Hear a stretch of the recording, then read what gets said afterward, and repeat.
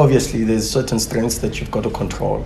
Obviously there's certain patterns that they regularly work on, and you can see how they repeat themselves in every match. But be that as it may, I think we don't alter much, we don't change much in our way of working. We try to be as custom made as possible. Try to make sure that when we prepare the team for everybody. And that means you've got to have certain principles within your game forms, and once you do that, then you can continue to move even when you have injuries like we've had this season.